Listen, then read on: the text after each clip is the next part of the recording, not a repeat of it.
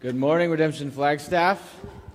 Hi, my name is Seth, and I am not a pastor here. I'm actually a pastor at Redemption Church Gateway, one of your sister congregations. If you're a guest, you probably won't see me for a very long time. So welcome to Redemption Flagstaff, but I'll see you sometime another time. But I'm a pastor on staff at Redemption Gateway, which is the furthest congregation from here, except for Redemption Tucson. So we took a little trip here this morning, but it's so good to be here with you. 3 of the local elders at our church came with me. They're sitting right here in the middle. If you're wondering who those guys are doing, that's what they're doing here. But it's good to be here. We love you all. You know, you're like our family of cousins. You know, we're joking, our slightly more hippie-ish Flagstaff cousins, but you know, we have cousins are cousins. My parents went to NAU, and so they spent enough time barefoot at Macy's for everybody. So we kind of understand the vibe. So it's good to be up here. I'm grateful I get to be here. Anthony asked me to come and teach this text, and I never really know when I get invited to guest teach if it's because the leader's avoiding teaching something or if they think I'm particularly good at teaching something. Either way, I'm here to teach on this one. But this Thomas text is actually really close to my heart. I actually have a painting hanging in my office that depicts this. It's called The Incredulity of St. Thomas by Caravaggio. It's a pretty kind of intense painting. When people walk in, they see it and they kind of get thrown off. I don't know if we have a picture of it I could put on the screen or not. I told Anthony about it. Maybe it didn't make it to anybody, but he can give me a thumbs up, thumbs down. So maybe not. Anyway, you can Google Incredulity of Thomas. It's pretty gory looking painting. People walk in and get shocked because it's Jesus holding up his side and Thomas sticking his finger straight into his side. And so when people come in for pastoral counseling, they're at least triggered right away by the goriness of the brutality of the painting. But I really like it because it's a really fleshy picture. You know, I think sometimes faith feels very spiritual, out there, up there, far away. But this text is very slow motion, right? A lot what happens in the Bible is there's all these stories that are fast, and you kind of go through them. But really, these last couple of chapters in John, everything is really slow, extremely slow. Like you have multiple chapters that cover a very short span of time, and this is one of these chapters. And we see the way it comes really fast and really slow, and everything kind of zooms in. You can see John's trying to grab your attention and make you look at certain things and get really close. But one of the things, too, that's just encouraging to me about this text is not just how Thomas questions and doubts and wrestles, but the main thing that I want us as Redemption Church, or Redemption Church Flagstaff in particular, to be encouraged by is how Jesus treats doubters, which is us. Right? We're all doubters. Right? One of the things I hope that we come to a place of really believing is that having doubts doesn't make us special, but it makes us universal. Right? The question is not, will you doubt? The question is to what extent and for how long and about what and what will be the trigger of it, et cetera, et cetera. And so when we see Jesus being gentle with Thomas here, I hope that we see him being gentle with us, and that enables us to be gentle with other people as they doubt. I think about, so I have 2 kids, and one of them is 2.5, one of them is 2 months old, and, they tell you ahead of time, babies cry, and you're like, I got it. But then when your baby's crying, it doesn't really help that you had the information ahead of time. It's like on day 2, baby's crying, you don't know what's wrong, screaming at 3 a.m., and you're going, if God was real, why do babies cry, right? And it's, and all of a sudden you have this like deconstruction nightmare situation at 3 a.m., you're going, if God designed this whole thing, and, in Genesis 3 it says, in pain you'll bring forth children, and I'm going, I knew that, I had the information ahead of time, but what we kind of realize is that none of these things are just purely intellectual. They're all very relational, right? And so I'm serious. I'm like at 3 a.m., baby's crying. I'm going like, how could God be real and babies cry? This seems like such a design flaw. What is going on here? I don't really get it. But even going back to like more that period of me being an atheist lasted about 65 minutes, But there are other seasons where you're doubting for more intense reasons, like my freshman, sophomore year of college. I was interning at a church, and I was discovering Reformed theology, Calvinism, God's sovereignty, suffering in the world. I was a philosophy major. I was reading all these things, rationalism, discourse, et cetera, et cetera. I went to ASU, so my philosophy degree wasn't even that good, but we acted like it was in the moment, and you go through real kind of seasons where you think that your deconstruction and your doubts are purely rational, but actually what makes them really difficult is that you know they're very relational, right? Like, and that's true of all of our relational tension with people. Are they who I think they are? Do I have the right assessment of them? Can I trust my previous experience of them based on my next experience with them? And so we shouldn't call doubts emotional, because that tends to feel like we're minimizing them, but because of the relational, they are therefore emotional. And we're charged up into them. And that's part of what we see with Thomas here. And I think when I see this text, we read tone into it all the time.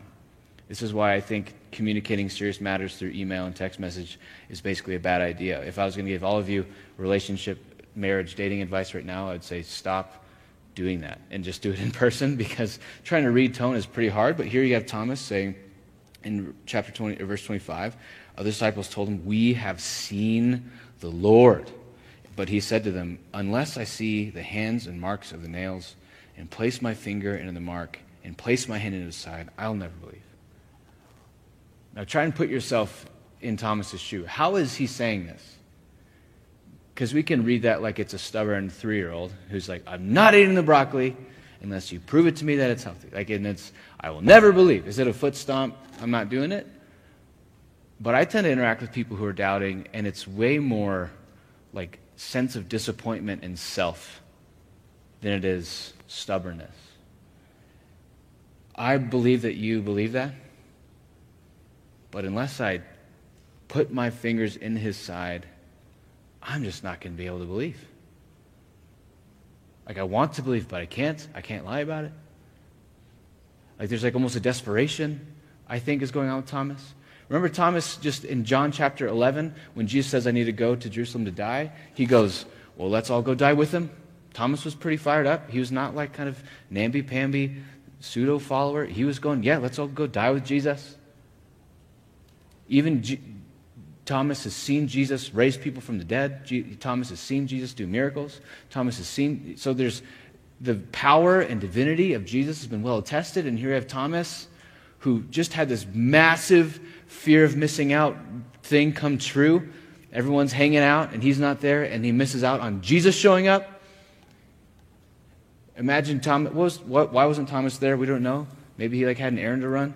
Maybe his mom needed something. Maybe he just needed to use the restroom. I don't know. But he comes back in the room a couple hours later, and they're like, "Jesus was here." And he's like, "This is why I don't go places."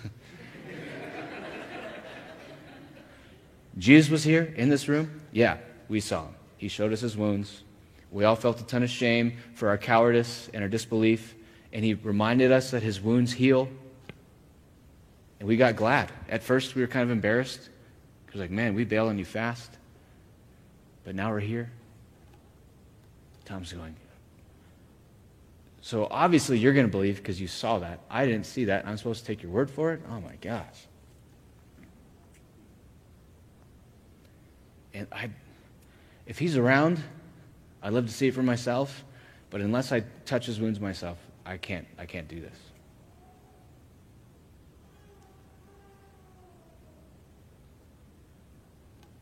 I mean, that feels fair, right?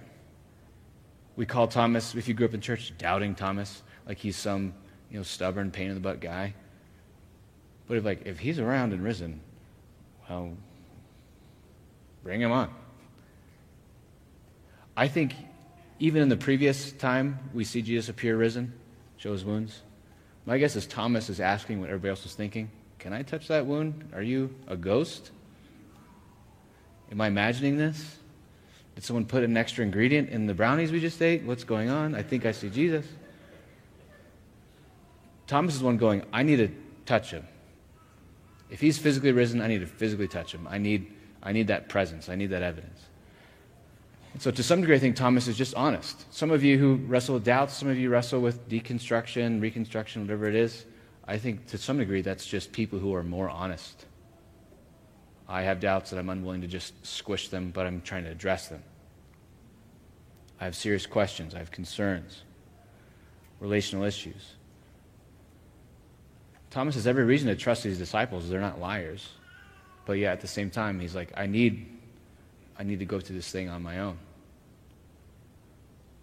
Here's the next thing I think we see in this text, which is really interesting. So we have a couple firefighters who go to our church, and I really appreciate them because sometimes when you're part of a church, it feels like all you're kind of doing is crisis management, especially like through COVID. It's who's sick, who's on the edge, who's rebelling, who's doubting, and it's easy to get tossed around by like the winds and waves of current events and stuff stressing you out. And talking to firefighters who they only roll up on terrible, going, how do you kind of keep caring for people and at the same time not go home and like be present to your kids when you just are up close and personal with trauma all the time? And one of the things that this firefighter says, his name is Dave Lopez, he's like, the thing that they teach us and that we tell ourselves is, this is not my emergency, it is their emergency, and I'm here to help. Because if I make it my emergency, then I'm way too emotionally invested, and it actually makes me a worse paramedic, a worse firefighter. And that's to some degree that this idea of what actually is an emergency. And sometimes people call and it's not an emergency. You have to roll up and say, I know this is an emergency to you, but this is not an emergency. It's kind of like the other weekend or the other week I hear my son yelling, no, no, no, no, no, help, help, help. And I'm going, and I kind of run to the back room, and he's like trying to pull a blanket through the hole in his crib, and he can't get it out. And I'm like, Jay, this is not an emergency. But it's hard when you're kind of up close in it and you're connected to discern what's an emergency, what's not an emergency. I think that's part of what makes first-time parenting rough is everything feels like an emergency, and you talk to folks who've been there, done that, and they're like, that's not an emergency, that's called having a baby. So I think sometimes, especially like in evangelical Bible culture, having doubts or having concerns or wrestling through stuff, it feels like an emergency. But one of the things that kind of, just a little detail in this text that encourages me is actually verse 26. 8 days later, the disciples were inside and Thomas was with them. And although the doors were locked, Jesus came and stood among them. So Jesus, sovereign God, knows all things, isn't surprised by anything, knows Thomas is having this crisis of faith, doubting situation. Thomas is going, I don't believe. He's been with Jesus for 3 years, all of a sudden he doesn't believe. And Jesus just lets him cook on it for 8 days. Let him sit in that tension. Let him feel what it feels like to be an atheist for 8 days. Let him wrestle with it. That for Jesus, doubting is not an emergency that requires immediate intervention.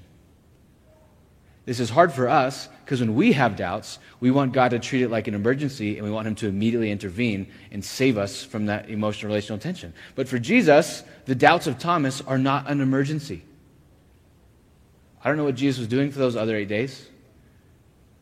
Maybe John didn't either. Maybe he didn't think it's important.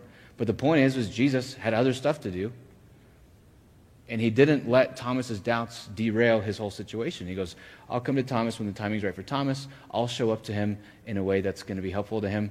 But I think we sometimes feel so much shame around our doubts or our questions or our concerns, and we feel like it's this massive emergency. But just hear me when I say this, that when you have doubts, it's not an emergency for Jesus. He sees the whole scope of your life. He sees the arc of your life. He sees the moments of strong faith, the moments of weak faith. He's going to show up on his own timing. He's going to reveal himself to you on his own timing. And he leaves us to just sit with that tension. And we don't have to like it, but we do have to accept it. Writers have for thousands of years written about a phenomenon they call the dark night of the soul. There are moments where you have this faith that feels strong and it feels bold and it feels awesome and you're certain and you're secure. And then these moments where it feels like the sun isn't shining in your soul and you're going, I'm drifting into this unbelief, or I'm questioning God, or even worse, I'm not questioning God, I'm questioning his goodness, and it's difficult. C.S. Lewis, when his wife died, he shares this story about how he feels like he's knocking on the door and praying and he just hears God locking the door on the other side. He won't come in. In the book of Lamentations, chapter 3, verse 22, it talks about, I pray, but it's like God has wrapped himself in clouds and the prayers bounce right off. Like, this is not a new phenomenon to question God or question God's goodness. Thomas here is following in a long line of God's people who wrestle with doubts or feeling like God's distant or closed off. And so there's a tradition of doubters throughout the Bible. This is one of the reasons why when I speak with people who are deconstructing or having doubts, is one of the biggest lies that I think Satan wants to throw in when we're doing this, is to believe that we're walking some new path that we're innovators, that we're free thinkers for the first time, that everyone else is a sheep, but I'm a thought leader. And we intellectualize and we start to feel special because we have doubts, questions, concerns. But recognizing that dealing with these like relational or intellectual problems is nothing new. It's been going on for a long time. Jesus lets it happen. And he lets it happen usually for a lot longer than we want it to let happen. I'm sure Thomas is like, if I don't see him, I'll never believe. Eeny, meeny, miny, where's Jesus? 5, 4, 3, 2, 1. Where is he? Summon the Lord. Where's he at? Jesus, come on down. If you're here, if you hear me, Lord. And he has to go through sleepless night after sleepless night after sleepless night. Meanwhile, the people that he's around are all fired up and excited because they got to see the risen Lord. And Thomas is left feeling on the outside, looking in, because they all had this shared experience that solidified their faith, but they're on the outside. He's looking in, and Jesus just lets this happen, and this is part of his sovereign wisdom. Sometimes the main thing he uses to grow us is discomfort, tension, being forced to wait, the feeling of being on the outside, the feeling of missing out. And again, we're not supposed to like that, but we do have to accept it. 8 days later, he shows up. All the doors are locked. Jesus came and stood among them, and he says, "Peace be with you." We hear that word peace, and we think, absence of war. We see the word peace, and we think some of the pie, or whatever. But peace could also be translated harmony. It means resonance. Like when two notes go together, they complement, they go together. When Jesus says, "Peace be with you," he's proclaiming connection, resonance. Even with Thomas in the room, Thomas's doubts not disqualifying him from having some connection with God Most High. So you think you'd say dissonance between us, there's tension between us, we got problems because of your stubbornness. But he appears to Thomas and he says, "Peace, you and I still go together. Nothing to worry about." Like, do you see the gentleness of Christ as he's interacting with doubters? Not, have you been reading pagans again? Not, don't watch that YouTube channel. That'll mess you up. He shows up and he goes, "Peace with you." He reassures with his presence. This is one of the things I think it's important for us as we wrestle with doubts to understand, is we think the answer we need is evidence. But a lot of the times, what we need more than evidence is presence. The first solution that Jesus gives to Thomas's doubts is his non-anxious, gracious, kind, loving presence. Peace be with you. When I talk with folks who are questioning God or questioning God's goodness, or they're far off, one of the things I try to encourage people to do is to realize that some of what we need is presence. Most of the wounds we have that create doubts are relational. This is one of the reasons why in the entire deconstruction conversation that's happening all over American evangelical culture, a lot of it's rooted in mistrust or hurt that's come from churches and church leadership. If those people did this to those people, then how can God be good? If those people did that to me, then how could God be good? And we project our experience of church leaders onto God. And so what happens is when the presence of other people is what caused the pain, we want to withdraw from other presence. But everything you read and you research and you look at when it comes to like the healing of trauma, it's not unpresence that heals us, but it's different presence that heals us. It's showing up. It's the courage to step in the room, to sit at the table, to learn new names, to learn new faces, to see people, to risk the vulnerability of letting yourself being seen, to be curious, to see others, to show up. God's prescription for our doubts begins with presence, but then it does eventually move to evidence. We see that here, "Peace be with you." Then he said to Thomas, just put yourself in Thomas's shoes. "Unless I see, I won't believe." Jesus shows up, eye contact with the risen Lord. Just visualize this in your moment of doubt, in your moment of, I don't know if I can believe, in your moment of separation, in your moment of feeling left out, and the kind of the shame that comes from not being as certain as everybody else. Jesus shows up, looks right to Thomas, and he says, "Put your finger here."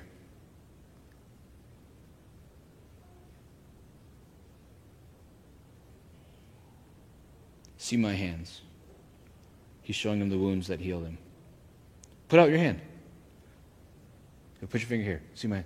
Put out your hand. Like he starts to tell him. No, literally, really put out your hand. Don't... I'm not just being hypothetical here. No, put out your hand. That painting that I told you about. Jesus is grabbing Thomas's hand and dragging it to his hand. Place it in my side. Believe. The beauty of this picture of Jesus accommodating Thomas, giving Thomas what he needs to help him believe. Jesus doesn't do this with the other disciples. He doesn't do this with other people. It's what Thomas needs, and he gives Thomas what he needs. Sometimes fairness is treating everybody differently. Those of you with multiple kids, you treat all your kids different. Hopefully not because you like them differently, but because you know their needs and you meet their needs differently. Jesus gives Thomas what he needs to address his doubts. Come here. Place your hand right here. See, there's all this action that in John. Jesus heals people. Jesus does this. He goes here. He says this. He says these phrases. And these are like some of the slowest moments. Literally, the Greek grammar is changing tense in a way that's meant you to slow down. And we're going from kind of watching a movie to like looking through a magnifying glass. Thomas.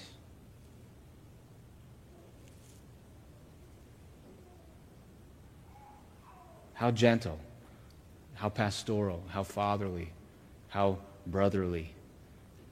Add the adjective to it you want.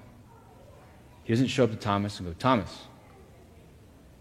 knock it off. Just quit being stubborn.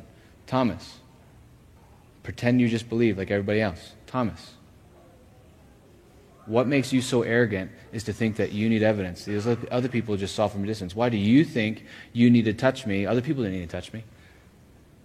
Think you're better than other people? Just believe. He's gentle. He's kind. He guides them in. This is verse 28. And this is one of the next point I want to make, is that ultimately doubts properly stewarded and properly treated are always going to be productive. Doubts are productive. They produce better theology. They produce better relational connection. They produce better faith than doubts that are just shoved, canned, or dismissed. I mean, doubts are difficult, right? This is true in all relationships, in marriage, in business partnerships. There are those questions that you don't really want to ask, because if you ask them, it'll make your life certainly more difficult in the short term. And that feeling of being questioned isn't pleasant. But when you get it on the table and you deal with reality, not just perceived reality, when the gap closes between who we think others are and who they are, and we get to deal with them as they are, not just as we project them to be, that creates more meaningful connection. This is true in my marriage, that when we deal with reality, not just with projected reality, it tends to be harder because we're both sinners, and we know that in theory, but when it gets specific, it gets more difficult. And you deal with reality, and the connection's deeper. It's true with Jesus here. Doubting is ultimately productive. Jesus answered him, "My Lord and my God." Thomas, the doubter, ends up being the best and clearest theologian we see in the Gospel of John. Up until this point, Jesus has made obvious claims of divinity through his actions, through his words, through his deeds, the I am passages. He's greater than Abraham. He's walking on water. He's doing God stuff all the time. So throughout the book of John, Jesus is proving himself to be God. But this is the first clear, absolute, undeniable attestment to the divinity and like co-equality with the Father that we have in the Gospel of John is Thomas, when his doubts are addressed, touches him and says, "My Lord, my God." Sometimes we're doubting because we have insufficient or inferior or naive or just bad theology. And so you have to doubt your bad theology in order to get better theology. Maybe to this point Jesus thought, or Thomas had thought, Jesus, pretty good, prophet. Some of the prophets did cool stuff too, and dismantle some of that and experience the risen Lord. And now he's a better theologian. He has better theology. He has better belief. He has better faith. Not only that, but his faith ends up having ripple effects throughout the millennial, throughout generations. Now all of us in this room get to hear Thomas's proclamation, "My Lord, my God." Because Thomas honestly and with courage and great curiosity addressed his doubts, we all reap the benefits of hearing Thomas say, "My Lord, my God." Maybe the disciples up to this point knew that Jesus was risen, but they hadn't yet connected the dots. Maybe they just thought, he's a prophet, conquering death. Maybe they just thought, maybe kind of like Lazarus, Jesus is like Lazarus. But here Thomas puts the final nail in the coffin on the questions about Jesus' divinity. "My Lord, my God." His doubt's productive. How beautiful is that? Some of you who are wrestling with doubts or various times of things, I hope you see that actually going down the journey of addressing your doubts or questions or concerns, either they're relational or they're evidence situations, that you see, I'm not just doing this for me. But me addressing my doubts honestly and courageously and with grit actually is for the benefit of the kingdom. It's for the benefit of others. Whenever I kind of find a question that gets lodged in my head that I'm going, that stresses me out, keeps me up at night, if I go and do the research, if I do the work, if I keep on the path, always, without exception, in the coming weeks, months, or years, I meet someone or usually multiple people who've had the same questions, and I can go, I've done the work to help you with this. And so one of the things I've learned to do is treat my doubts as God's invitation for me to get sharper for the sake of other people's benefit.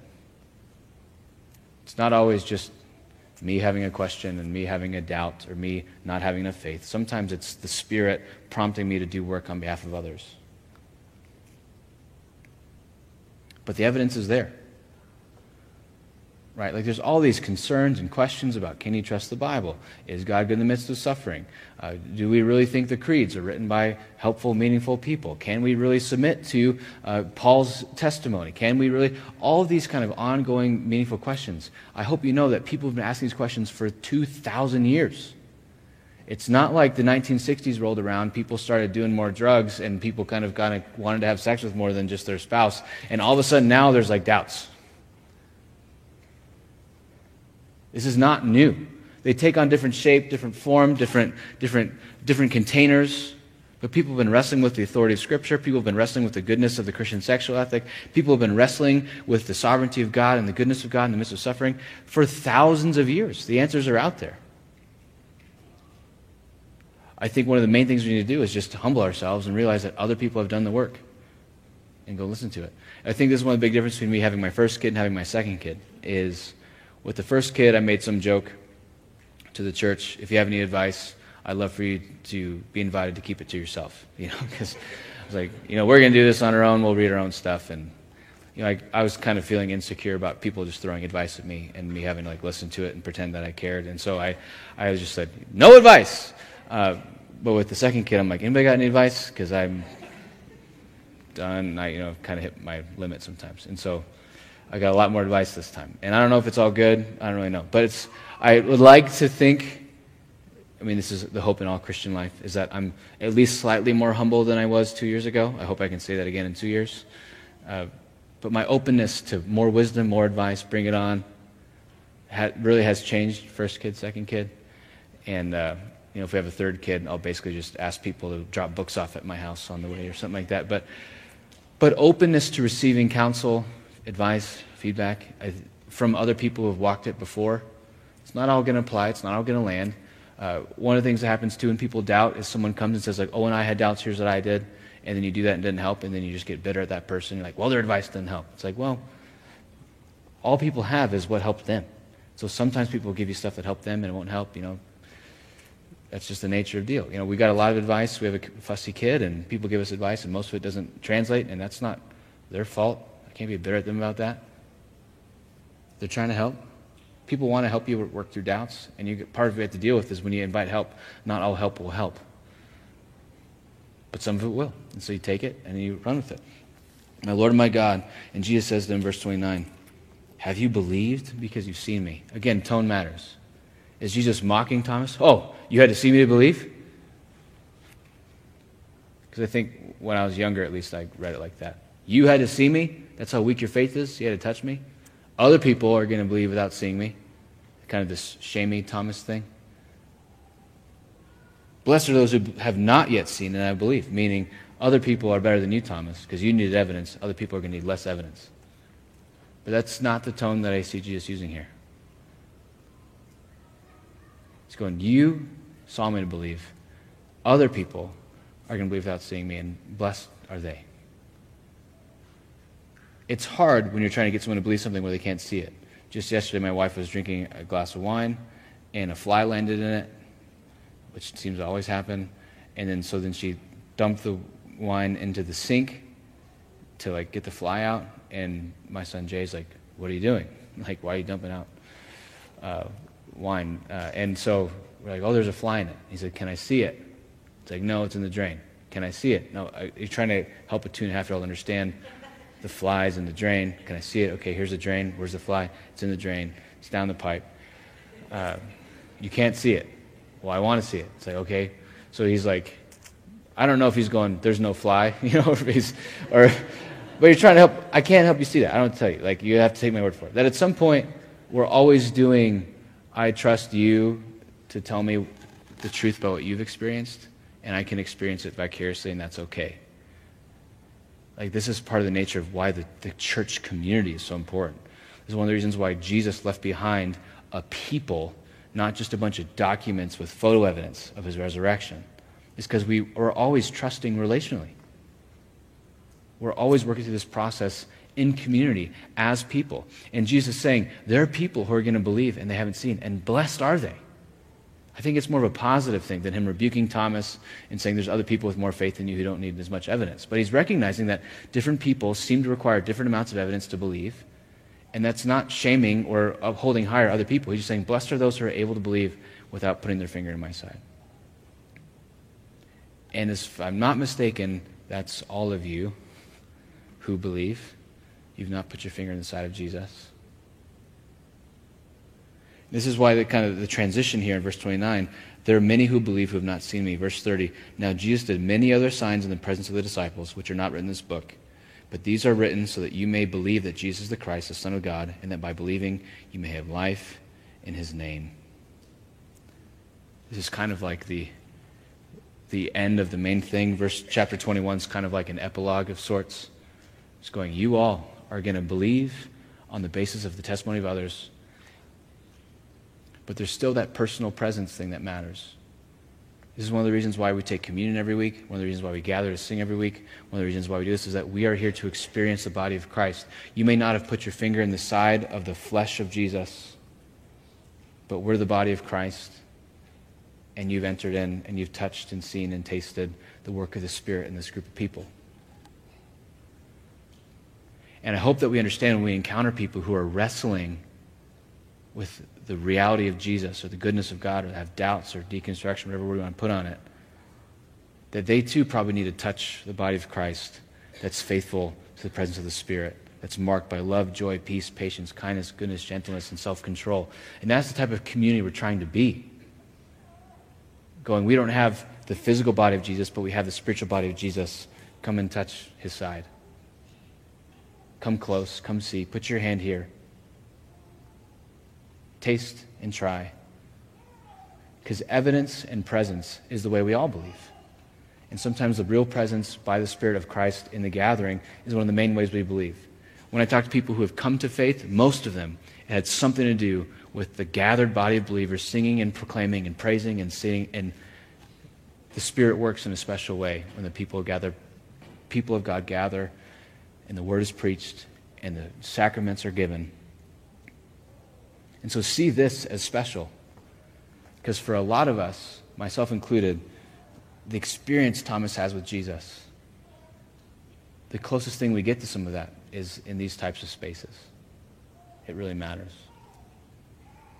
So I hope that we as Redemption Church as a whole, Redemption Flagstaff in particular, that we're able to really see our doubts not as emergencies, but to some degree as invitations into deeper, more pure, more robust faith. And that Jesus is going to meet us in the midst of those with his presence and with the evidence that's out there. Let me pray for us that we can walk that path. Jesus, I pray that we'll see how gentle you are with Thomas, and that we'd see how gentle you are with us. I pray against feelings of shame that lead us to want to hide our doubts or questions or concerns, or feelings of arrogance that make us think we're special or different because of our doubts or concerns. But Father, I pray that you'll energize us to do the work, to do the research, to find the evidence, and that you give us the humility to keep showing up and to keep asking your Spirit to move in our midst. Father, though we have not seen, we believe. I pray that you'll help us believe our unbelief. God, I pray that we hear the words that you said to Thomas, peace be with you, and we hear your voice saying those to us, that we still go together, we still resonate. Regardless of the strength of our faith, you're proclaiming peace to us. So give us security even as we falter and waver. In Jesus, in your name we pray. Amen.